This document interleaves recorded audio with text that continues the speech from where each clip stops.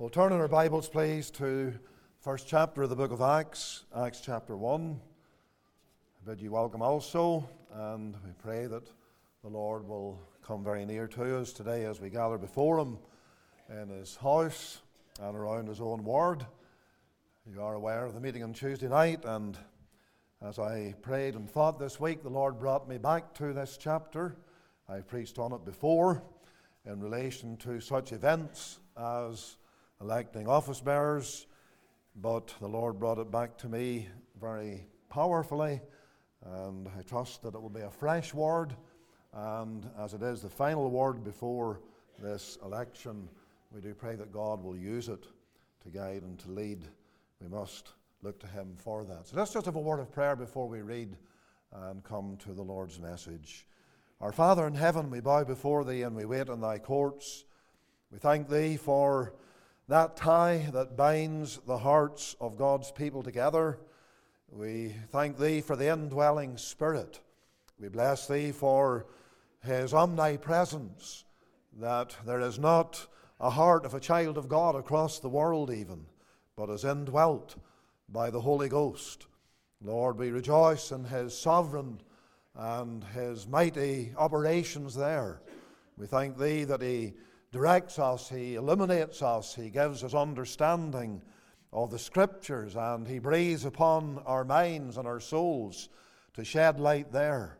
And, O Lord, we do pray that through Thy Word this day, the Holy Spirit will bring to us what we need to know, what we need to consider as we are moving into this matter of electing men to office. We do pray, Lord, that Thy name will be glorified in it all, that Christ will be exalted. We pray that Thou wilt come now. Yea, Lord, give a word in season the whole way through this message for everybody, even from the youngest right through to the oldest. O Lord, we pray for those online that they also will be blessed, and that a work will be done for Thy glory and for Thy praise. We pray all of this in Jesus' name, and we ask that He continue with us for Thy glory and for Christ's sake. Amen and amen. So Acts 1, and we will read the latter half of the chapter, beginning at verse number 15. Acts 1, verse number 15.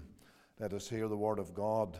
And in those days Peter stood up in the midst of the disciples and said, the number of names together were about 120, Men and brethren, this scripture must needs have been fulfilled, which the Holy Ghost by the mouth of David spake before concerning Judas, which was guide to them that took Jesus.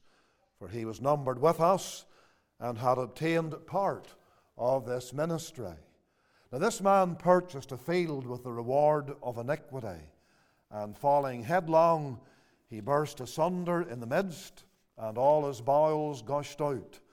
And it was known unto all the dwellers at Jerusalem, insomuch as that field is called in their proper tongue Akeldama, that is to say, the field of blood. For it is written in the book of Psalms, Let his habitation be desolate, and let no man dwell therein, and his bishopric let another take. Wherefore of these men which have companied with us all the time that the Lord Jesus went in and out among us, beginning from the baptism of John, on to that same day that he was taken up from us, must one be ordained to be a witness with us of his resurrection. And they appointed two, Joseph called Barsabbas, who was surnamed Justus, and Matthias. And they prayed and said, Thou, Lord, which knowest the hearts of all men, show whether of these two Thou hast chosen, that he may take part of this ministry and apostleship, from which Judas by transgression fell, that he might go to his own place. And they gave forth their lots, and the lot fell upon Matthias, and he was numbered with the 11 apostles. Amen. And the Lord will bless the reading of His word to our souls. Now, for several weeks now, our focus has been set on moving toward the election of men to the office of deacon within this congregation. Consequently, it has been our purpose as your ministers to bring to your minds relevant scriptures to give you guidance as a congregation in this process. Now, that guidance is essential since the New Testament gives the church the mandate or the authority to choose men to the office of deacon, as well, of course, as to the office of elder. It is in the light of divine truth that our minds and our hearts, therefore, are directed. The passage read today clearly reveals the principle of the Lord's people appointing men to church office. The setting of the passage is given in verse 15. The days that are mentioned in verse 15, those 10 days, are the days between the Lord's ascension and the day of Pentecost. They were days of prayer. All 10 days were spent seeking after the mind and the face of the Lord. Verse 14 describes the gathering of the Lord's people in that upper room to engage in prayer and in persistent prayer, as we've already noted, due to the 10 days altogether been spent in that manner. But they were also days of preparation as well as prayer, because as they prayed, they were thinking of the future, the ministry allotted to them, the need to have things in place to press on with the fulfillment of the Great Commission that the Lord had given to His church and to His disciples there before He went away from them.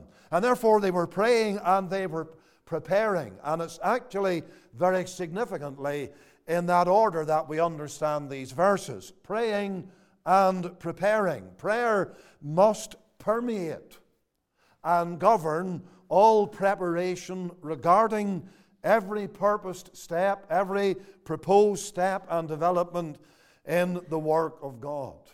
Now, one of the aspects of preparation was the appointment of a man to take the place of Judas. And to that end, there was a gathering of the entire church at that moment, as far as Jerusalem was concerned, in that upper room. That same verse 15 tells us that there were about 120 disciples in the Jerusalem congregation. They were all present on this occasion that is in view. Peter stood up among them. He set before them the situation and the need to appoint a man to the office, and they proceeded to do so.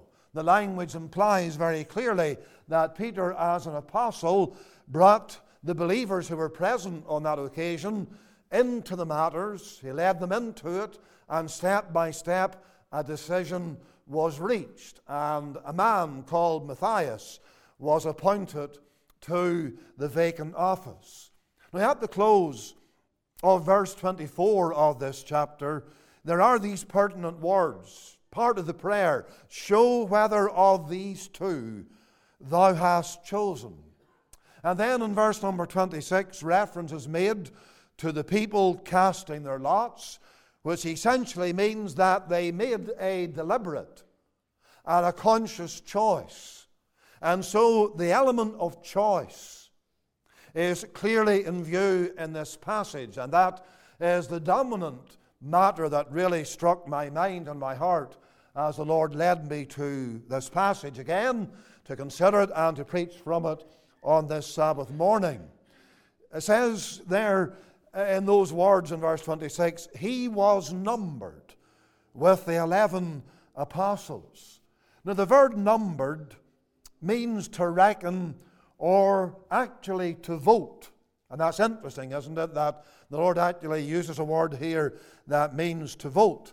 In the Greek text, the word for numbered, this word that means to reckon or to vote, includes a noun that means pebbles. Now, I'm not being facetious here, I'm telling you the truth. In the Greek verb for numbered, you have a noun as a compound word, and that noun actually means pebbles. So what does this all mean? Well, it indicates that the people were given pebbles so that they would have signified their choice by the allocation of pebbles to the two men who were running for office, so to speak. And When we think about that, it actually is an ancient practice that's in view here in olden times. This is how they voted. They were given pebbles or maybe some other kind of article, maybe certain lengths of sticks or whatever, and they used those items to indicate their choice. And the pebbles could have been of different colours. In fact, very often they were of different colours. We use ballot papers in our elections now, whether of a political kind or even in church ballots, but the idea is there that these people had a choice, and they indicated the choice by means, I firmly believe, of using a pebble in a certain way. They didn't throw the pebbles, they cast them down, and they indicated their choice in that particular way. Now, based on those details, I want to consider several matters in relation to the church choosing its officers. So the principle is there, the people of God, and you who are communicant members of this congregation should take this seriously, and I believe you are, and you have the right to cast your pebble or exercise your vote, and do that on Tuesday night or maybe at another time and working up to this entire matter. And so I want to look with you therefore at that line of thought, the principle of choice that comes out in this passage. Number one, the aspects of the choice. The narrative in this passage is indicative of certain aspects or features of the choice that ultimately led to the appointment of this man Matthias. I want to mention some of those aspects, for they are very relevant, they are exceedingly important. This was a divine choice. We begin there in verse 24. It says in that verse, "And they prayed and said, Thou, Lord, which knowest the hearts of all men, show whether of these two thou hast chosen." As I was thinking about those words, that part of the prayer, I felt it would be good to read it this way and leave out the number 2 and simply read it this way: "Show whether of these thou hast chosen." In this case it was 2. But in the case that you will deal with in your voting, that number's not actually in view, but just put it that way. Show whether of these, the names that are left on the list that you will have in your hand when you go to exercise your vote. And the prayer therefore was, and we can make it our prayer, show whether of these thou hast chosen. Now in the prayer that's offered by the church here, led by Peter, of course, there is the recognition of the divine choice, along with a desire in the hearts of the people for the revelation of that choice, that it would be given to them. They pray that way. The divine choice is seen, of course, in other places in Scripture. We take, for example, John 15, verse 16. The Lord says there, "Ye have not chosen me, but I have chosen you and ordained you that ye should go and bring forth fruit." And those words are to do with the choice of the 11 apostles, the actual men who are mentioned here in this chapter. That is, the 11 left out of the 12 because Judas is gone. But the Lord says, "I have chosen you." There is again the divine choice. They were directly and immediately chosen by God. Or Acts 9:15 concerning, Saul of Tarsus as he was then, but became Paul the Apostle. Christ said, "He is a chosen vessel unto me." And in every case the same verb is being used. This word that indicates the matter of choice. But it's the divine choice that we're looking at here. Because their prayer was, "Show whether of these thou hast chosen." Now the divine choice is eternal, because the words are in the past tense. Show whether of these thou hast chosen. And I am saying to you from this pulpit now that we serve a sovereign God, and that sovereign God from all eternity knows the outcome of Tuesday night, because He has appointed it all from eternity. He has chosen men from eternity Even as He chooses men to be His people, or people to be His people in general, He has chosen men for this office from all eternity. Those whom Thou hast chosen. One of the outstanding examples of that eternal choice, being the divine choice, is the prophet Jeremiah. Just to take the words that God spoke, that He speaks to us concerning Jeremiah. Jeremiah 1 verse 5, he says this: "Before I formed thee in the belly, I knew thee. Therefore thou camest forth out of the womb.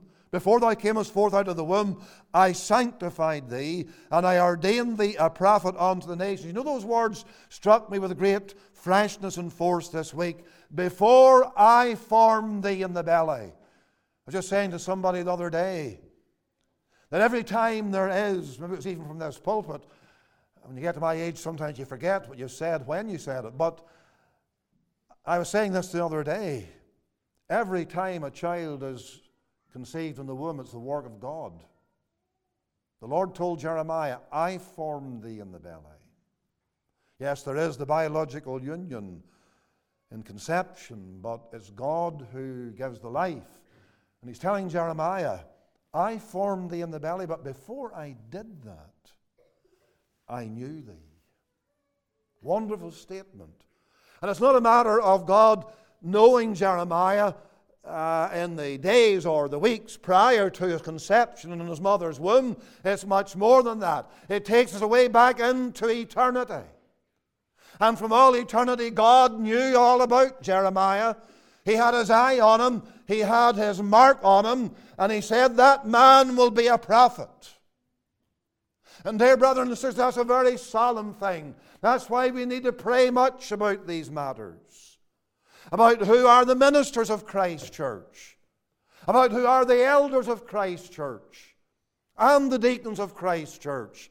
Because we want those who are chosen by God, the divine choice, and the divine choice is eternal. And the wonderful thing is that you and I can come before God in prayer and simply do what these people say here, as they put it, "Show whether of these thou hast chosen." It is a divine choice and it's eternal. But let me tell you something else. The divine choice is errorless. It's without error. The emphasis in verse number 24 again is this: "Thou, Lord, which knowest the hearts of all men, show whether of these thou hast chosen." And notice the emphasis there in the prayer on the Lord knowing the heart. That's a very interesting word. It says there, "Thou that knowest the heart." Knowest the heart. It's one Greek word again. And you all know something of Greek, let me tell you, because the Greek word for heart is cardios. And you know about cardiac matters. And it's actually pronounced something like this word, knowing the heart, kardionosta. It means to know the heart. We have men in the medical field who have studied the heart, and they can do bypasses and all kinds of things with regard to the heart, as you're all aware. They know the heart. But let me tell you, my friend, the heart here is not the physical organ in a man's chest. The heart here is the soul. And it's only God who knows the soul. It's only God who can read the soul and see the motions in it and the desires of it and the operations of it in anybody. But certainly the focus here is on finding God's man, as it was in this case.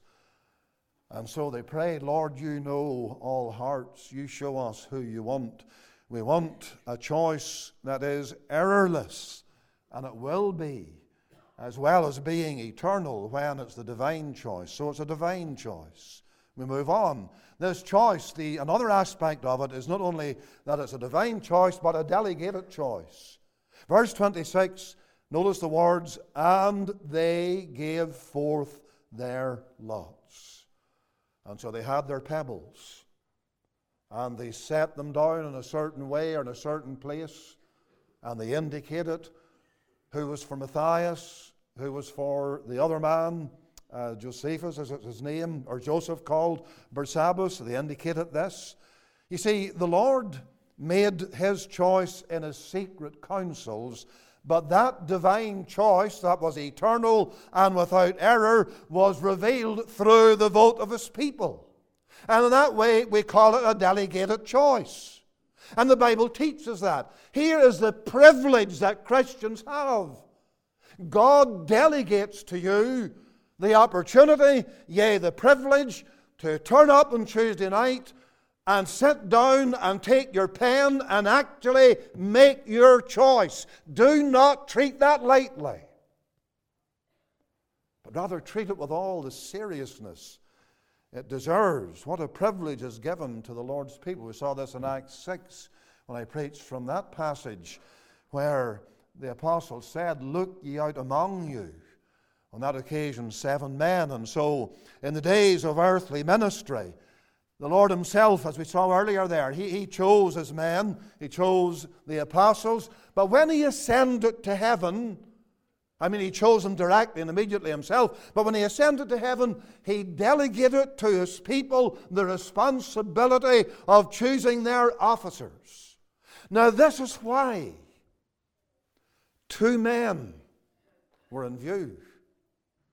Have you thought carefully about this? Mr. Stewart referred to this last week in his message, and I just want to draw your attention to it. Here's a prime example of what he said about the matter of a choice. Name a certain number of names on the left on the list, and therefore you have a choice. Now you take this story here. They just needed 1 man, and there were 11 apostles there, and those men had special gifts given to them by the Holy Spirit, and they could have said, as if the Lord had directed it this way, they could have said, "There's your man, Matthias." But they didn't do that. Now, first of all, we don't have apostles anymore. Ministers, elders are not apostles. We do not have special gifts. We know no more than you do when it comes to the matter of the choice. We have no idea, in other words, what the outcome will be on Tuesday night. But the point is that the Lord here could have done it that way. He could have made it very simple. They wouldn't have needed their pebbles. They could have put a mark on the man. This is God's man. This has been revealed to us. They could have said that to the congregation. And the congregation would have had to have accepted that decision.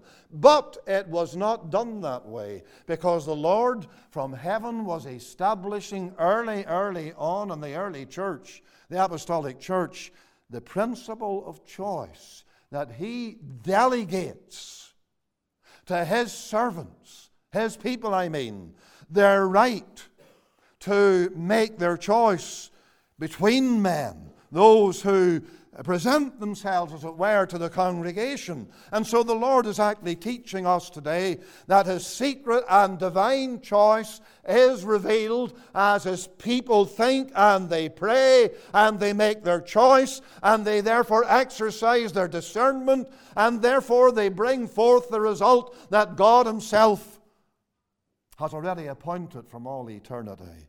Why does the Lord do that? Well, I've just told you why. He's back in heaven. He delegates these things to His people. It's a great privilege. We must pray. They prayed because they were demonstrating their limitation. They were demonstrating their lack of wisdom. They were demonstrating their complete dependence on the Lord's direction. If you look at verse 24 again, where it says, "And they prayed," literally it reads this way, "and praying they said." In other words, they prayed right through to the moment when the choice was going to be made. We don't pray for a week or a day or a limited time. No, we keep on praying. You keep on praying right through until your votes are cast, until the matter is finalized, until we get to the very end of the process, because it is a choice that God has delegated to you to make. A divine choice, a delegated choice, is a directed choice. Notice the word "show" in verse 24. Show whether of these 2 thou hast chosen. And the verb "show" there means actually to lift up. And what they're really asking is that the Lord would lift up His men, or His man in this case, but just keeping it that way, that the Lord would lift up His men before the minds and the hearts of His own children. In other words, what we're looking at here is these people, led by Peter, actually asking the Lord to impress upon their souls the name of the man for whom they were to cast their lot. And we'll say a little more about that in a moment or two, but that's what the words mean. They wanted the Lord to lift up His man before them. That's the sense of the word show. It indicates to us today that the Lord does, the Holy Spirit indicates God's choice, final choice, the outcome, by impressing upon the souls of His people the individual or individuals for whom He wants them to cast their lots. It's a definite choice then as well.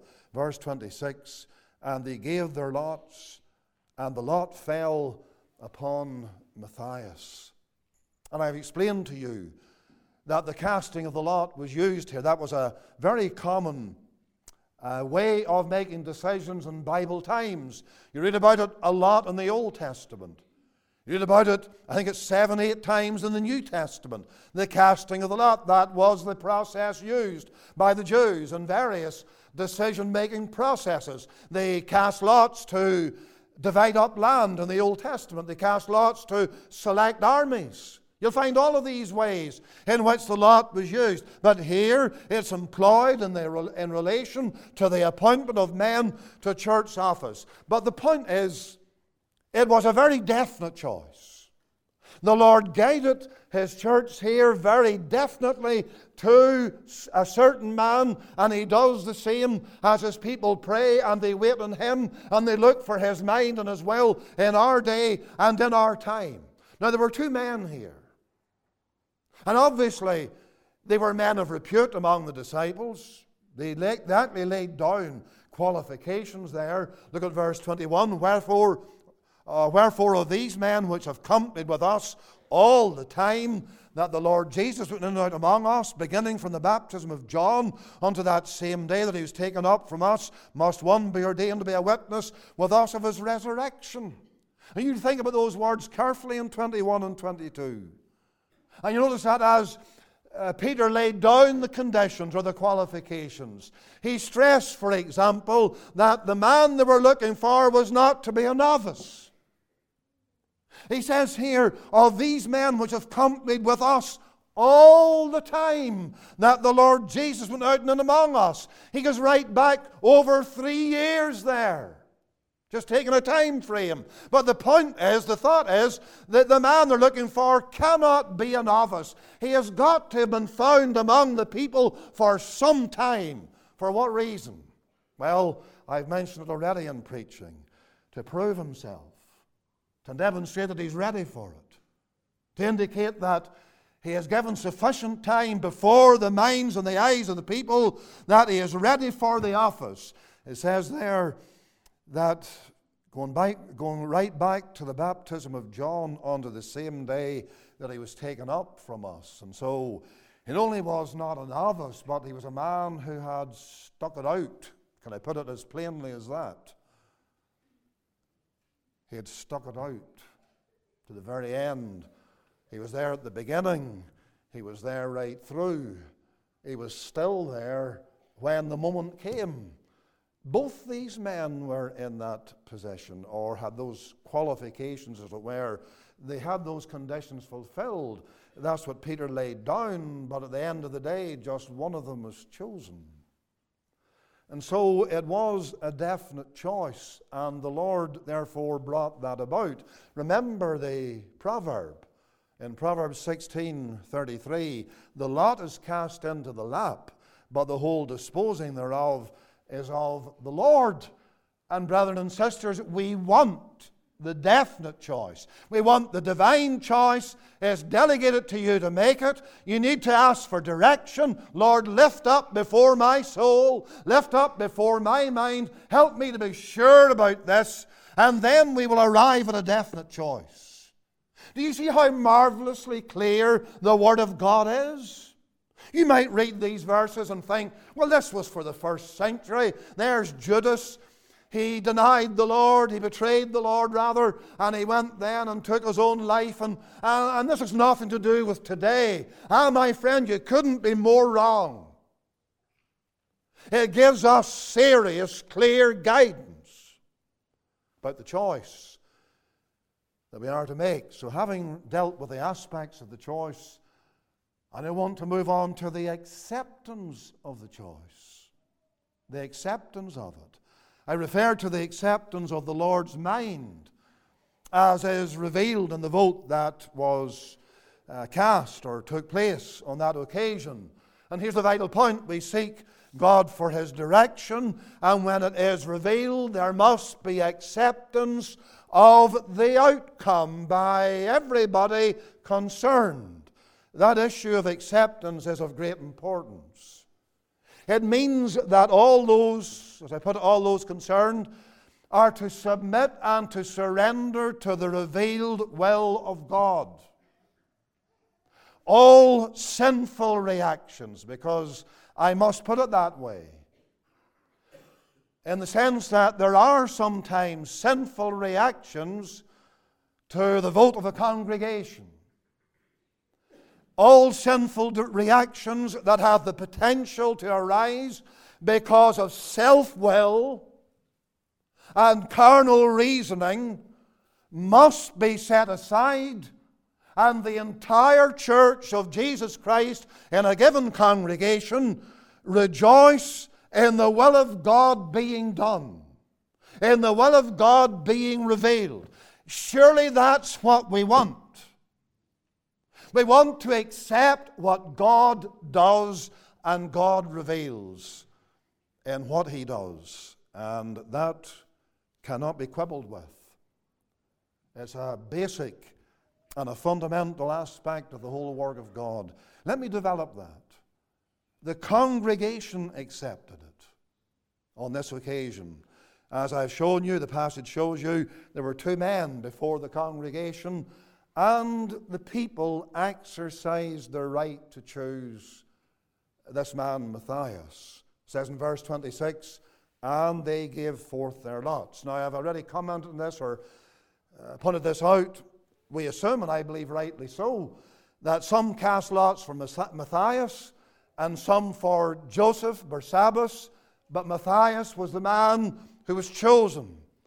And so among the 120 disciples who were present on this occasion, some gave their lots for Joseph Barsabbas, some gave their lots for Matthias, but all of them accepted the outcome. You see, usually there are men for whom some people vote who are not elected, meaning that those who cast their votes, just focusing on them, the people, the congregation, those who cast their votes must accept the outcome.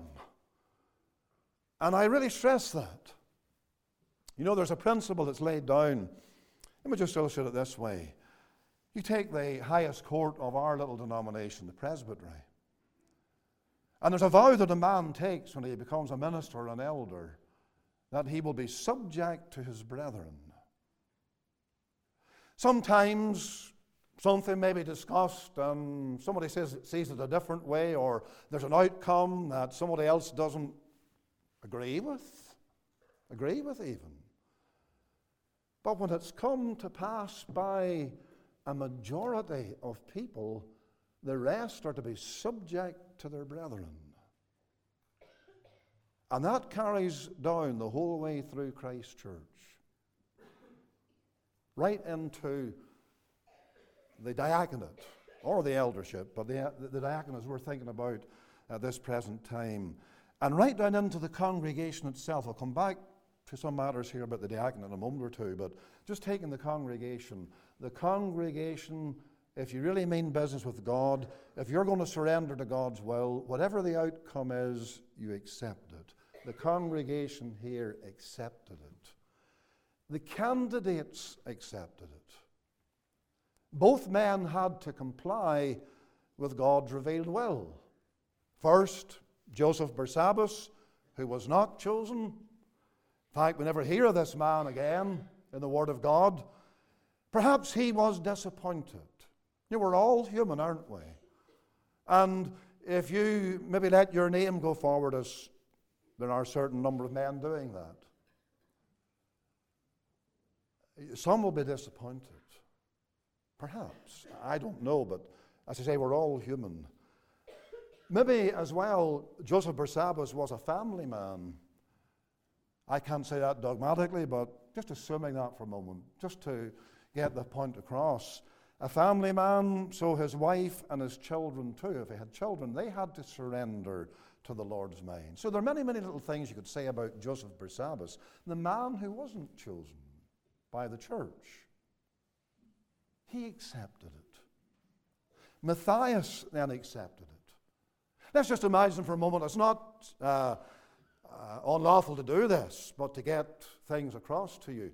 Let's just imagine for a moment that this man Matthias was a kind of a retiring figure, and he felt he was inadequate, but he believed the Lord would have him allow his name to go before the people. And he just take it that way, and he did that. In other words, he left himself in the Lord's hands. He maybe felt, I'm not material for this, I'm not fit for this, but I feel this compulsion to move forward with regard to this vote, and therefore he had to accept what the outcome was. I have been saying to the congregation and preaching on those last two occasions that the role of the deacon is not some light, trivial matter. It has nothing to do with glamour and glory and all that stuff. If any man thinks that's what it's about, you're badly mistaken. It involves service and labor of the most intense kind. It involves sacrifice, and it involves you giving up things for the work of God and for the sake of Jesus Christ. It's a very real thing. It's a very solemn, serious office. And maybe this man, Matthias, he felt all along, am I doing this right? In other words, should I be in this role, etc., etc. But whenever the lot was cast and he was chosen, he as a candidate had to accept it, as well as Joseph Barsabbas. So the congregation accepted it, and the candidates accepted it. Something struck me very forcefully.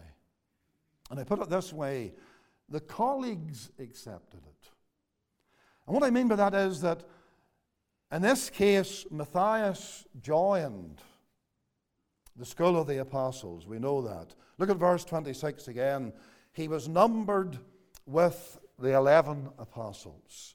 If you look at chapter 2, verse number 14, for example, you'll find that he functioned with the 11. Chapter 2, 14 of Acts, Peter standing up with the 11. So there's the 11 mentioned again. Peter's one of them. And so Peter and the 11 make 12. And the point is that in that little statement, Peter standing up with the 11, that includes Matthias.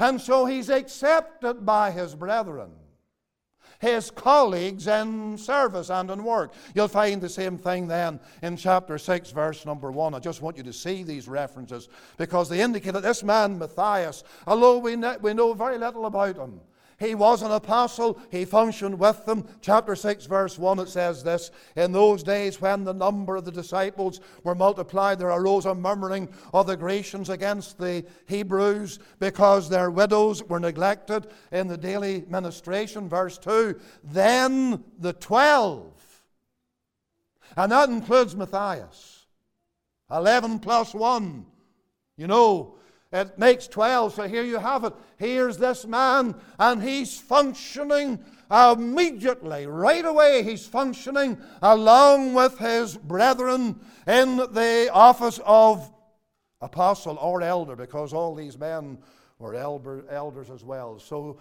Matthias labored with his brethren, but the point is he was accepted by his brethren. Leaving aside the circumstances of Matthias' case, there is a principle revealed in these details. Going forward, the men who are chosen by the Lord, demonstrated by the congregation, are to accept one another in the office as colleagues whom the Lord has set there to do the work that He has for them to do. And so you can see the acceptance here the whole way through. The congregation, the candidates, and the colleagues. There's acceptance among them all. There is this principle coming forward, coming very clearly out of the Word of God. And I say that today, I don't know who will finally make up the 16 that we have mentioned by way of a number for this vote. 16 deacons, I don't know who they will be. I'm not God. You don't know who they will be. You might think you do, but time will tell. But what I'm saying is, whoever they are, and the Lord willing, 16 men in our ranks here now are going to fill this office. When that takes place in the will of God, you need to recognize that all your brethren in that body of deacons are your colleagues, and you are to accept them as those raised up by God. So there is this point of the acceptance as well as the point of the aspects of the choice. But then in closing, I'm not closing immediately, but the activation of the choice. The activation of the choice. You see, in Peter's directions, there are certain details that reveal something of the activation of the choice that the Lord's people had made. In other words, when I use the word activation to sum up a point, what I'm talking about is this man, taking Matthias, this man, when he was chosen, he entered into the matter of activating what the Lord had given him to do. The choice was made, and then there are two things here that indicate this matter of the choice being activated in his life. In his whole being. What are they? Matthias acted as a witness. And then Matthias acted as a worker. Look at verse 22 again. Just look at that verse. Part of Peter's directions here. And it says in verse 22, beginning from the baptism of John unto the same day that he was taken up from us, must one be ordained to be a witness with us of his resurrection. So Matthias was put into the realm where actively he became a witness in regard to the new office that he now is going to occupy as one of the apostles. He was given this privilege of being a witness of Christ's resurrection. Now that was actually a requirement for the apostleship in the physical sense. A man who was an apostle, just to say this in passing, it doesn't apply to deacons or elders or even ministers nowadays. But a man who was an apostle had to be a man who saw the Lord after he rose from the dead.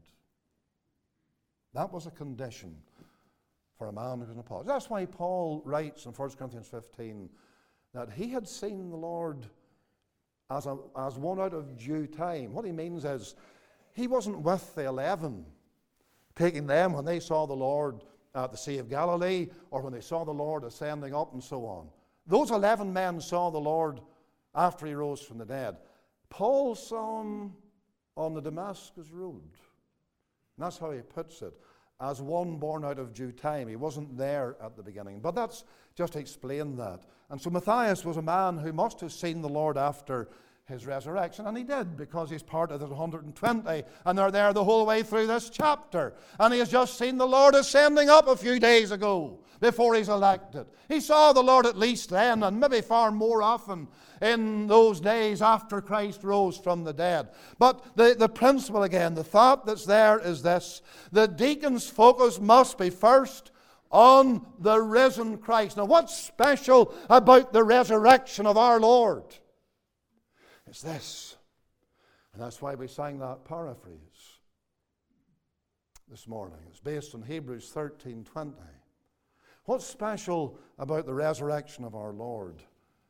Simply this: it's the sign and the seal that the work of Christ is finished, that the atonement is made, that God is satisfied. In other words, it's a seal on the whole gospel. It's the capstone of the gospel. That's why you read so often in the book of Acts about these men going out to preach on the resurrection of our Lord, because the resurrection is just that. It's the capstone of everything. It's the guarantee of our own glory. It's the guarantee of the coming of the Holy Spirit. The resurrection means everything to us. And so, that's what the words are, a witness of his resurrection. Now, how does that apply to the deacon? 1 Timothy 3:9, again, remember it, lays down one of the qualifications of the deacons. And here it is, holding the mystery of the faith in a pure conscience. And so the mystery of the faith is a synonym for the gospel. The gospel message of Christ crucified. Indeed, everything about Christ. Christ born, Christ coming into the world, Christ dying, Christ rising, Christ ascending, and then Christ coming. That's what's meant by the mystery of the faith. The word mystery, as I explained to you many a time, and I said it a few weeks ago, it doesn't mean something that we can't understand. That is, as it's used in the Bible, it means the very opposite. It's something that would be a mystery to God's people, but for the fact that God reveals it. And so it's called the mystery of the faith, the whole array of truths that surround Christ, who he is, his person, his work. This is what's in view. And so this man Matthias was to be a witness concerning that. But you see, so also is the deacon, according to 1 Timothy 3 verse 9. Now the deacon's work, to a great degree, is a work that's of a very practical nature. We see that in Acts 6. These men in Acts 6 were chosen to look after that financial well-being of those widows. And so it gives you an insight into what the deacon's work is actually all about. But you look at those deacons in Acts 6. And these weren't men who were without interest in the faith or in all that pertains to the faith. It was their heart's life. It was their soul's desire. You take Stephen, you take any of them, they were all men full of the Holy Ghost. They were all men who lived for the Lord. Stephen was a mighty preacher. Indeed, it has been said that Stephen outshone the very apostles. When you read that man's short life, you will find that he was without equal in those days. And he wasn't an apostle and he wasn't an elder. He was a deacon. But nonetheless, he held to the mystery of the faith. It was his most important objective in life. Dear brethren, who may be set apart, will be set apart by the Lord, please take this on board. As I said there, the deacon's work is of a very practical nature. That's why they were appointed, to assist the apostles, to free them up, to preach the word and pray and so on, as Acts 6 shows you. And so their time was not taken up with serving tables, the term that's used there. I mean, the apostles, they gave themselves to these other matters, but nonetheless, while the deacon was there, or the 7 of them in that case, they were there to assist the elders. It doesn't mean that they were unspiritual men. It does not mean that they were not Christ-like men. It does not mean that they were not praying men. It does not mean that they had no interest in anything else but the practical side of the work. No, the opposite is the truth. As I said to you in maybe the very first message of the 3 I've preached on this now, it doesn't matter what it is about the work of God.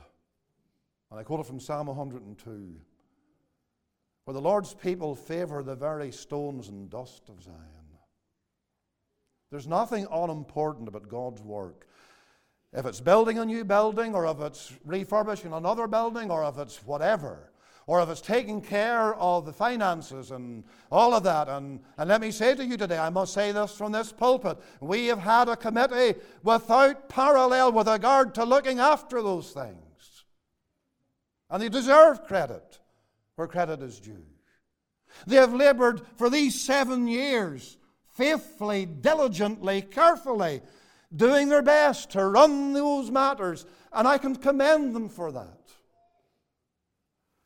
But let me tell you, friend, you who will be elected, the activation of the choice is that first and foremost you are in that role to be a witness for Christ, and then a worker.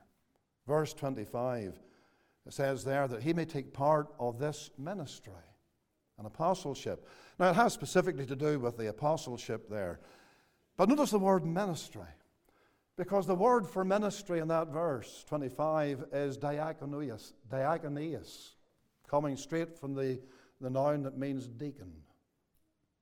And so how do you understand this? This diaconate and apostleship. Well, what it means is that here is specifically the service or the ministry of the apostle spelled out. You see, the word ministry, or as I told you, it comes from the word that means deacon. The word signifies that this is a form of service to which Matthias, in his case, was called to take part of this diakonias and apostleship. The two words go together. In his apostleship, he was to work. He was to labor. I remember Dr. Alan Kearns many, many years ago talking about his church in Greenville where he was then. And he referred to a certain man whom I knew very well, having been over there. And this man was running for office. It was the office of deacon, actually. But Mr. Kearns made the remark that that man, he says, he is a servant. What he meant was, whatever was to be done, he was doing it. He was laboring. That man's an elder now in that church. And he has served his God. He has labored in his work. The activation of the choice that flowed out of that choice on that man's part has been clearly seen down through all these years. Brethren, whoever the deacons will be, brethren and sisters, they have a job to do. We will find out who they will be in the will of God. We've looked here at the aspects of the choice. We've looked at the matter of the choice being accepted by everybody concerned, and then the activation of it. And may God's word today guide your hearts. Take you along in the choice that you make, and may the mind of God be done. And through it all may Christ be served and glorified and exalted far above all. Let us bow in prayer, and we will come to close this meeting with a word of prayer. And may God write His truth in every heart for His own glory. Father in heaven, we leave all with Thee. We thank Thee that Thou art the one who knows. Thou art the eternal God. And Thou art the one who appoints men to the various offices of Thy church. We're glad for that. And we pray, Lord, that as You delegate it to Your people and they exercise their vote, that Thou wilt guide, Thou wilt lead, and all that we've looked at today will come to pass, will be clearly fulfilled. And may it all redound to Thy praise. Bless Thy work here. Bless the whole labour and ministry of this congregation. We thank Thee for all the different ministries that are afforded to Thy people, and in which so many of Your children are involved.